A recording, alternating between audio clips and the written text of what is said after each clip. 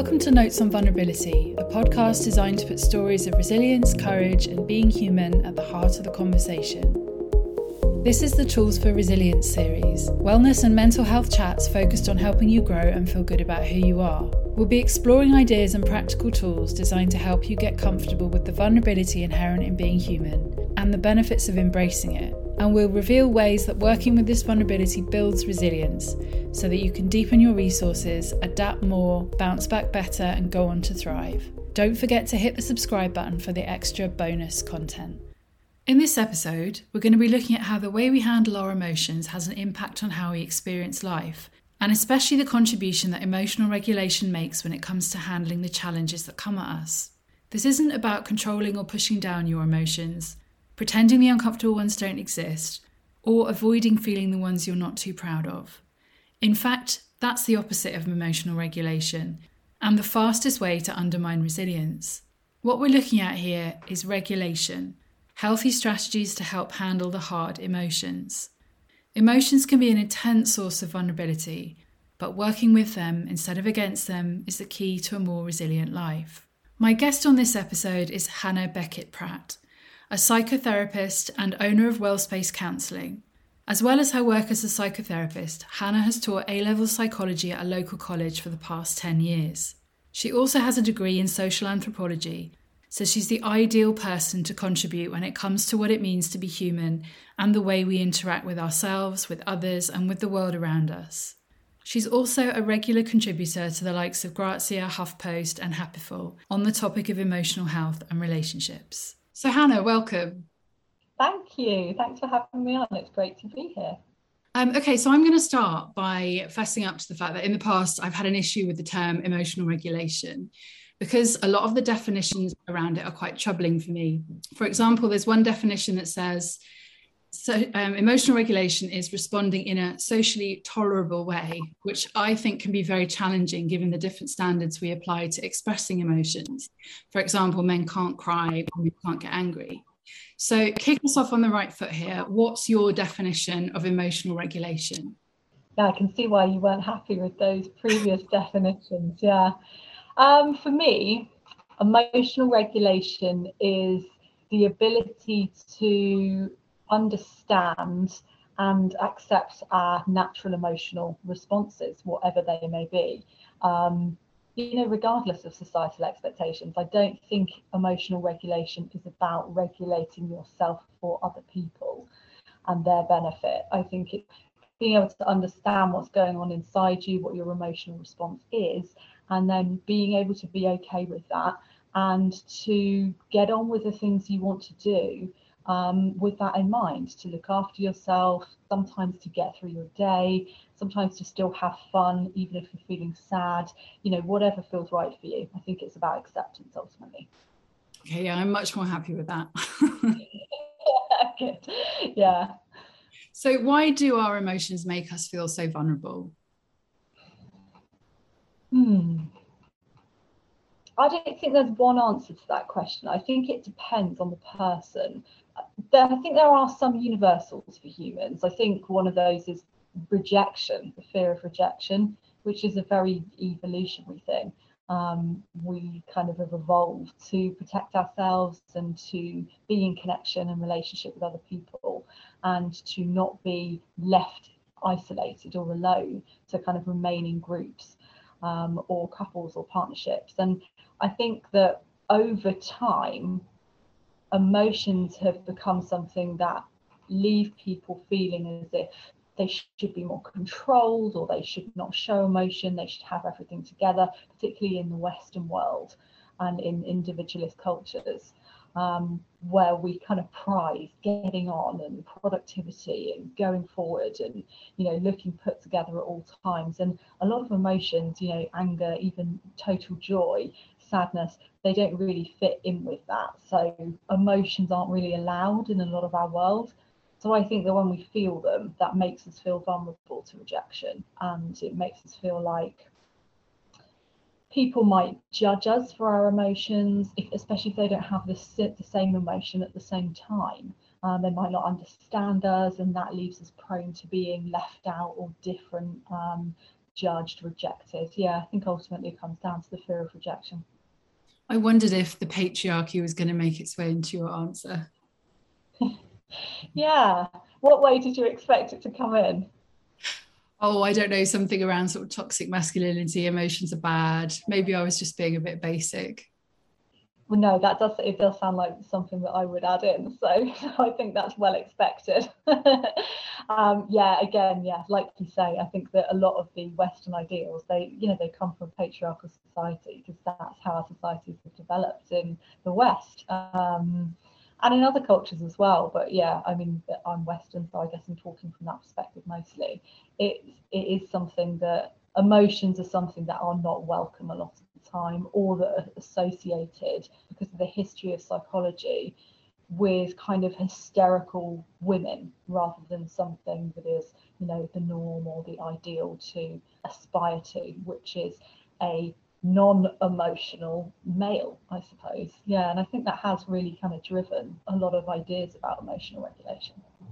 Yeah, I think it's also done a lot of damage, like to how able we feel we are to just be human beings, because we've got this sort of unrealistic standard that being a successful human being means that your emotions are completely under control. Yeah. So how do we learn to healthily regulate our emotions?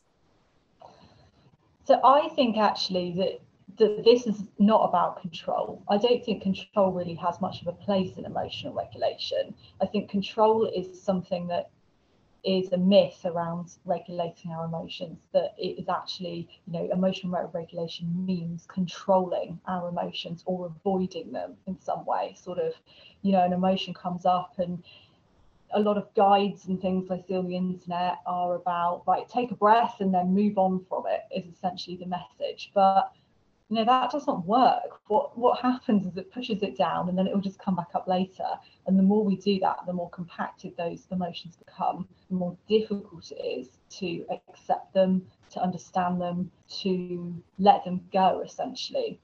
And that can lead to a whole host of other issues like anxiety, depression, other mental health conditions that we commonly struggle with. So actually, I think regulating emotions healthily is about getting to know yourself. It's about understanding what emotions feel like in your body, and that might be different from other people that you know. But again, there are some universals. So anger, for example, people often feel in their chest and upper body, or like a kind of fizzing or like hot feeling comes over their upper body, and they often feel the need to use their arms, therefore, to release it, which is kind of where images of violent expressions of anger, which are not emotionally healthy or regulated, they're outbursts. But punching might come from example. But other people might feel that quite differently. They might feel it in their stomach, perhaps, or like a creeping feeling up the back of their neck. So I think it's about understanding what it means for you, and then being able to name the emotion to yourself. So I feel X, not I am X. So I feel sad is quite different to saying I am sad, because the am suggests that it's a state that has come over you and is therefore a bit more permanent, or is something that you are, part of an identity. Whereas if you say I feel, you recognize the true nature of your emotion, which is that it's transient. It's something that you're feeling and experiencing at that time. And if you can accept that just for what it is, just I feel sad, rather than I feel sad and that's a bad thing and I have to get rid of this in order to go to work today. Just I feel sad and it's kind of uncomfortable, but I want to go to work, so I'm going to take my sadness to work. And naming it, accepting it, and then eventually it will pass, usually. Sometimes expressing it is important as well. You might need to cry, for example, if you feel sad, or you might need to write some things down to access your sadness. It doesn't, again, have to be about overwhelming yourself or really ruminating in the feeling, but just until it reaches a point where you feel like, okay, I can get on with something else now. So how would you describe emotional dysregulation? Yeah, again, so this looks different to different people, but people often describe feeling overwhelmed by their emotions. when they're dysregulated. So someone's once described it to me as emotional incontinence. So they felt like their emotions just came out all the time and they couldn't control them or stop them, which was what they thought they should do. But yeah, so people often feel a fear of being completely overwhelmed by their emotions. And I think that also leads to the opposite end of the spectrum, which is avoiding them completely or pushing them away. Sometimes emotional dysregulation is not really feeling anything or not feeling very much at all. And when people will make statements like, I'm not really an emotional person, that suggests they don't notice or feel the different emotional kind of fabric inside of them. And that's a dysregulation as well. But usually people are talking about those extremes when they say that they aren't very good at regulating, or people often use the word controlling or managing emotions. So I feel like there's a lot of shame to being emotionally dysregulated. Like it comes a real kind of like there's something wrong with me feeling. But is it fair to say that actually it doesn't come naturally to most people and we all have to work at it? I think if you have an insecure attachment, which is about half of the population, it is fair to say, and evidence does show, that you will have difficulties with emotional regulation, and it's likely that you will experience dysregulation. That can again look like totally overwhelming emotional response. It might be that whenever you feel sad, you feel so sad you can't leave the house. Or it could be that you feel so angry that you're regularly violent around other people, for example. And so, yeah, I guess that's kind of half of all people rather than the majority of people. And I think even those with secure attachments will struggle at times. Yeah, I think it depends on what's caused on the context, what's caused the emotions to come up as well. Usually when we understand them and they're there, we feel less ashamed of them, I think, because they make some sense to us. So, for example, in a time of grief, maybe in between someone passing and the funeral, we tend to be a bit more accepting of our emotions. But if it's years afterwards, then suddenly that can bring up shame because it makes us think, I should be over this. And I think that when we feel shame around our emotional responses, however regulated or dysregulated they are, it's either about feeling like we are too much for other people and we should be able to control ourselves for them, or because of societal or cultural expectations. Or I think it can be about not understanding our own emotion and therefore judging ourselves for that. For example, well, why do I feel grief now when this person died several years ago? I should be over it by now. So there's usually a should. I shouldn't feel this way. I should be better controlled. And I think all of those critical statements, they bring the shame up for us. So can you intellectualize your way out of emotional dysregulation? No, definitely not. I think that's a really great question because so many of us try to do that. It's such a common trap. And I think a lot of us think that we can do that. But I like to think of there sort of being three domains to being human in terms of feelings, thoughts, and behaviours. And they are all integrated and very linked and cause each other to happen and different responses in each of those domains. But we can't think our way out of our feelings, if that makes sense. So emotions are feelings, they are responses from our body that give us information. Often when we try and think our way out, what happens is we end up ruminating. So we go over and over and over. What does this sadness mean? Why is it here? Why do I feel like this? How do I get rid of it? How do I change? None of that is about accepting the sadness and feeling it and going into that part of your body, connecting with it, letting it be there. And that, those things I said just now, they are what really will help the emotion to pass. It's that acceptance, that understanding. You could come back and reflect on it later, but I think that's a very different thing to trying to think your way out of it in the moment. But I think that almost everyone can probably relate to trying to intellectualize their way out of emotions, because again, I think that's really encouraged in our society, and it feels safer to most of us. Thinking feels safer than feeling for a lot of people. I feel like sometimes we're, in a way, like we're trying to use the part of us that is the most broken to get out of the situation. So you often end up then engaging like your ego or your inner critic, and it just isn't helpful when it comes to like getting to that point of actually I'm okay. Like it'll bring out all of its sort of weapons to make you feel like there's something wrong with you if you're trying to talk your way out of it. Yeah, definitely. I agree with that. There's a theory as well by a psychoanalyst called Paul Ware, where we have an open door, a trap door, and a target door. And so our strongest domain, for example, if that was thinking, that would be the open door. So if people ask us questions like, what do you think about this? We'll connect with them quite easily because we can do the thinking. Whereas if someone said to us, what do you feel right now? And that was our trap door, we're probably going to come back with a, I think, and then go with our open door instead. And that happens quite a lot in therapy. People will tell you what they think about how they feel instead of how they feel. And the target door in terms of therapy is what you work with. So you kind of go through the open door to create the relationship and for someone to engage readily in the therapy. And then the target door will be where the area of work and exercise is. And then eventually you might be able to get to the trap door to kind of help them out with that area, which is usually something that feels quite unsafe for them.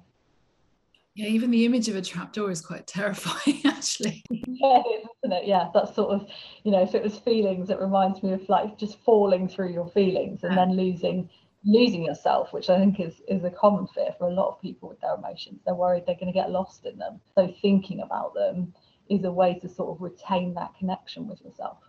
Yeah. So tell me about the somatic side of it.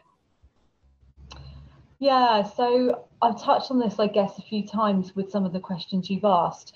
Emotions are in the body, really, whereas thinking is in the mind. And I think that's where people get confused. And really, I mean, there are a lot of theories about there being sort of core emotions. I quite like to think of 4 core emotions of fear, anger, joy, and now the other one's completely escaped me, which is sadness. There we go, which is interesting. Yeah, so fear, anger, joy, and sadness. And then there being like a spectrum within each of those that, so for anger, for example, agitation, frustration, annoyance, they're all derivatives of anger, but they all come back to that key emotion. And I think that can be quite a nice way for people to think about it, because if emotions are not something that you recognize easily or can be a difficult area for you, or if you are fearful of becoming overwhelmed by your emotions, actually to think which one of those 4 might it fit into is quite a nice way to connect with them and help you name them. And then you can start to notice which areas of your body they come up in. So sadness might be a kind of really sinking feeling in your stomach. Anger, like I said before, can be like a fizzing in your chest. Or a hotness on your face and neck. Joy can provide so much energy that you just kind of want to jump around, you can't sit still. Fear can lead to the absolute opposite. So you might feel a kind of fight or flight response, or a freeze or a flop, where you become very, very still and you don't want to move when you're afraid. So, for example, someone waking up in the morning with anxiety and feeling like they can't get out of bed, and they'd be safer to stay there. That sort of suggests that their body is going into that, just stay here and you'll be okay, stay very still. So emotions are very somatic. It's the way to access them really is through your body and through noticing the sensations in different parts of your body and just being curious and open about what they mean. So this is a difference really between reflecting and ruminating on emotions. So you can engage your mind in them. If you notice the sort of feeling in your stomach, it doesn't feel quite right, you can really kind of focus on that and think, okay, so what images are coming up when I focus on that sinking feeling in my stomach? If it was a colour, what would it be? If it could make a sound, what would that be like? And just kind of ask yourself questions to get the kind of colour and the shape of the emotion, as it were. And then you might find that if you're open to it and curious, you start to understand what your emotional experience is, and you might connect, okay, I think this is what sadness feels like for me.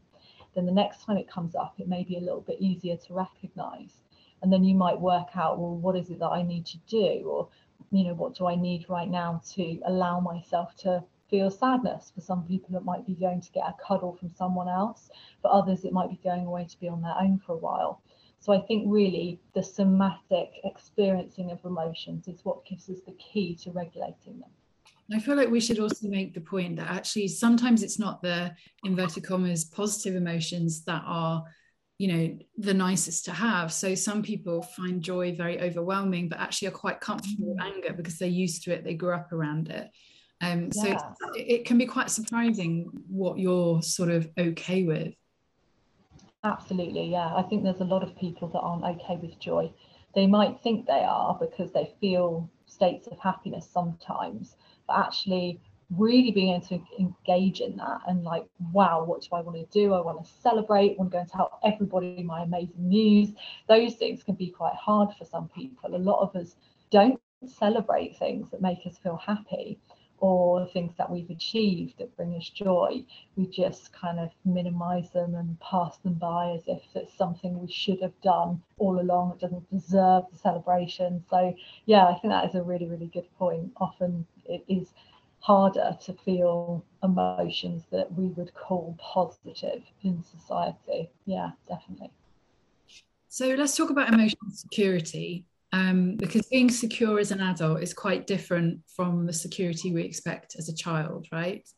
I think in practice as an adult, again, I think this is probably unique to different people, but for me, it's about autonomy as an adult. Whereas when you're a child, emotional security usually involves a caregiver, and definitely when you're an infant. So emotional regulation develops from the response between an infant and a caregiver.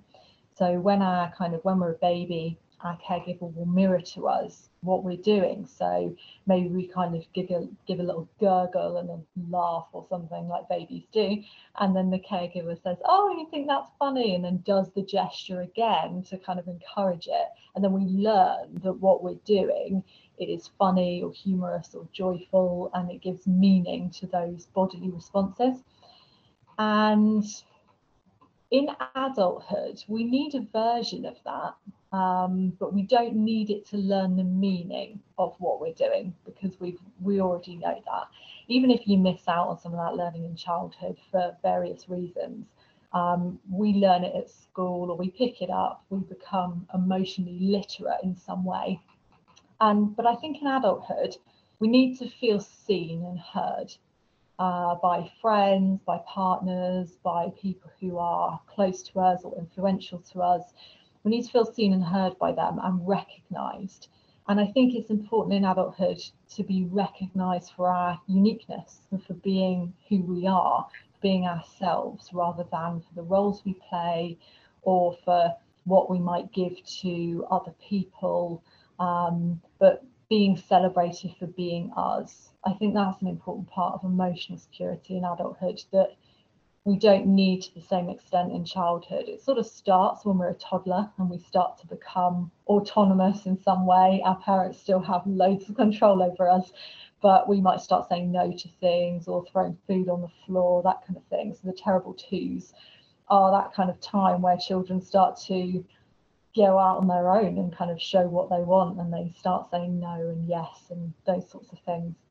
And we need a lot more of that in adulthood. We need to be recognised for who we are, and I think that's probably the key for me in terms of emotional security. It's also, that requires you to show up as who you are, and that's something that comes up again and again on this podcast because it's such a vulnerable thing to do. Yeah, absolutely. Yeah, I think that's just a constant work in progress for most of us. Probably everyone, actually. Yeah, not most of us, all of us. Yeah, that's so true. There are two sides to it. Yeah, if you want to be recognised for who you are, you have to show that to people. And if you can't, then you won't get that validation back. So it's almost like a muscle that won't grow because it's not being exercised.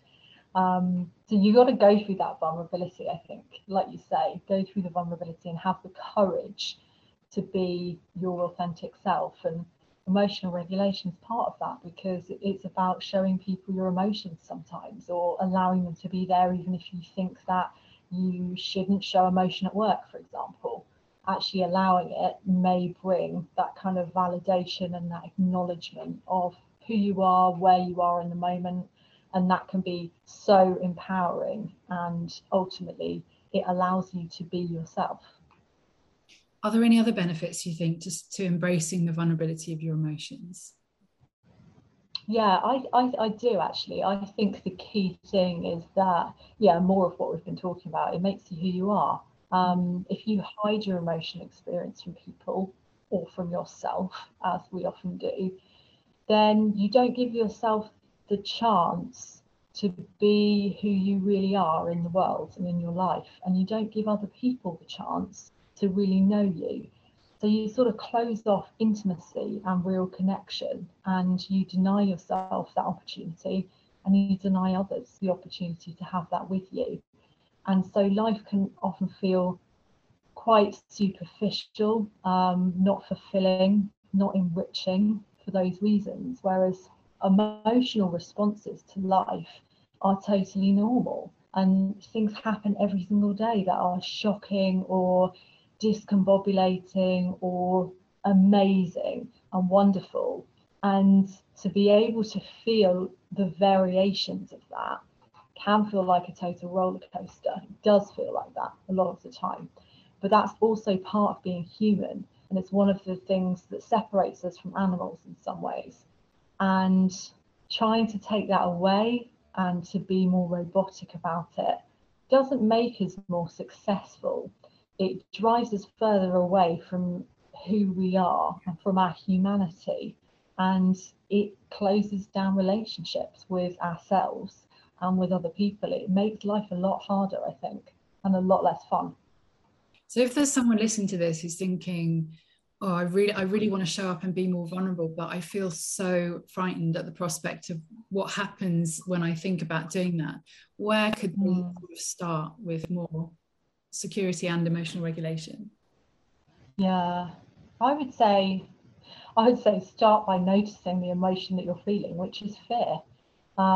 It's okay to feel fear in terms of being vulnerable. Like I was talking about at the beginning, that's an evolutionary appropriate response. An appropriate evolutionary response, because all humans are wired to protect themselves in some way. So I think it's okay to feel afraid. And I think by recognizing that you feel afraid and then showing yourself some kindness around that, it's all right to feel afraid. That is your emotion. It's already there. You don't create it by recognizing it. What you create by recognizing it is the acknowledgement of what you're already feeling, and therefore the ability to say, okay, I want to be more vulnerable, but I feel really afraid. So right now, I'm just going to be with okay, I'm feeling afraid. Let's leave it there and sort of see what happens. And they might actually find that later in the day, they don't feel as afraid. Or they might then think, where would there be a safe place for me to express my emotions? What person do I feel safe with? What emotion feels safer for me to express? And then they could try that out with the safe person or the safe place and kind of see what that's like. And then they could keep trying it out. And then you'll gain kind of data back, essentially, of, okay, I did it. I did still feel afraid, but I still did it. Then maybe a few tries later, it will be like, I feel a little bit less afraid. I'm getting a bit more used to it. Or even I still feel afraid, but I'm managing to tolerate my fear. Often fear comes, I think, with any emotion. It's often there in the background because we're being vulnerable at the same time. So, I would say do it. Have the courage to do it. I think that's an amazing starting point.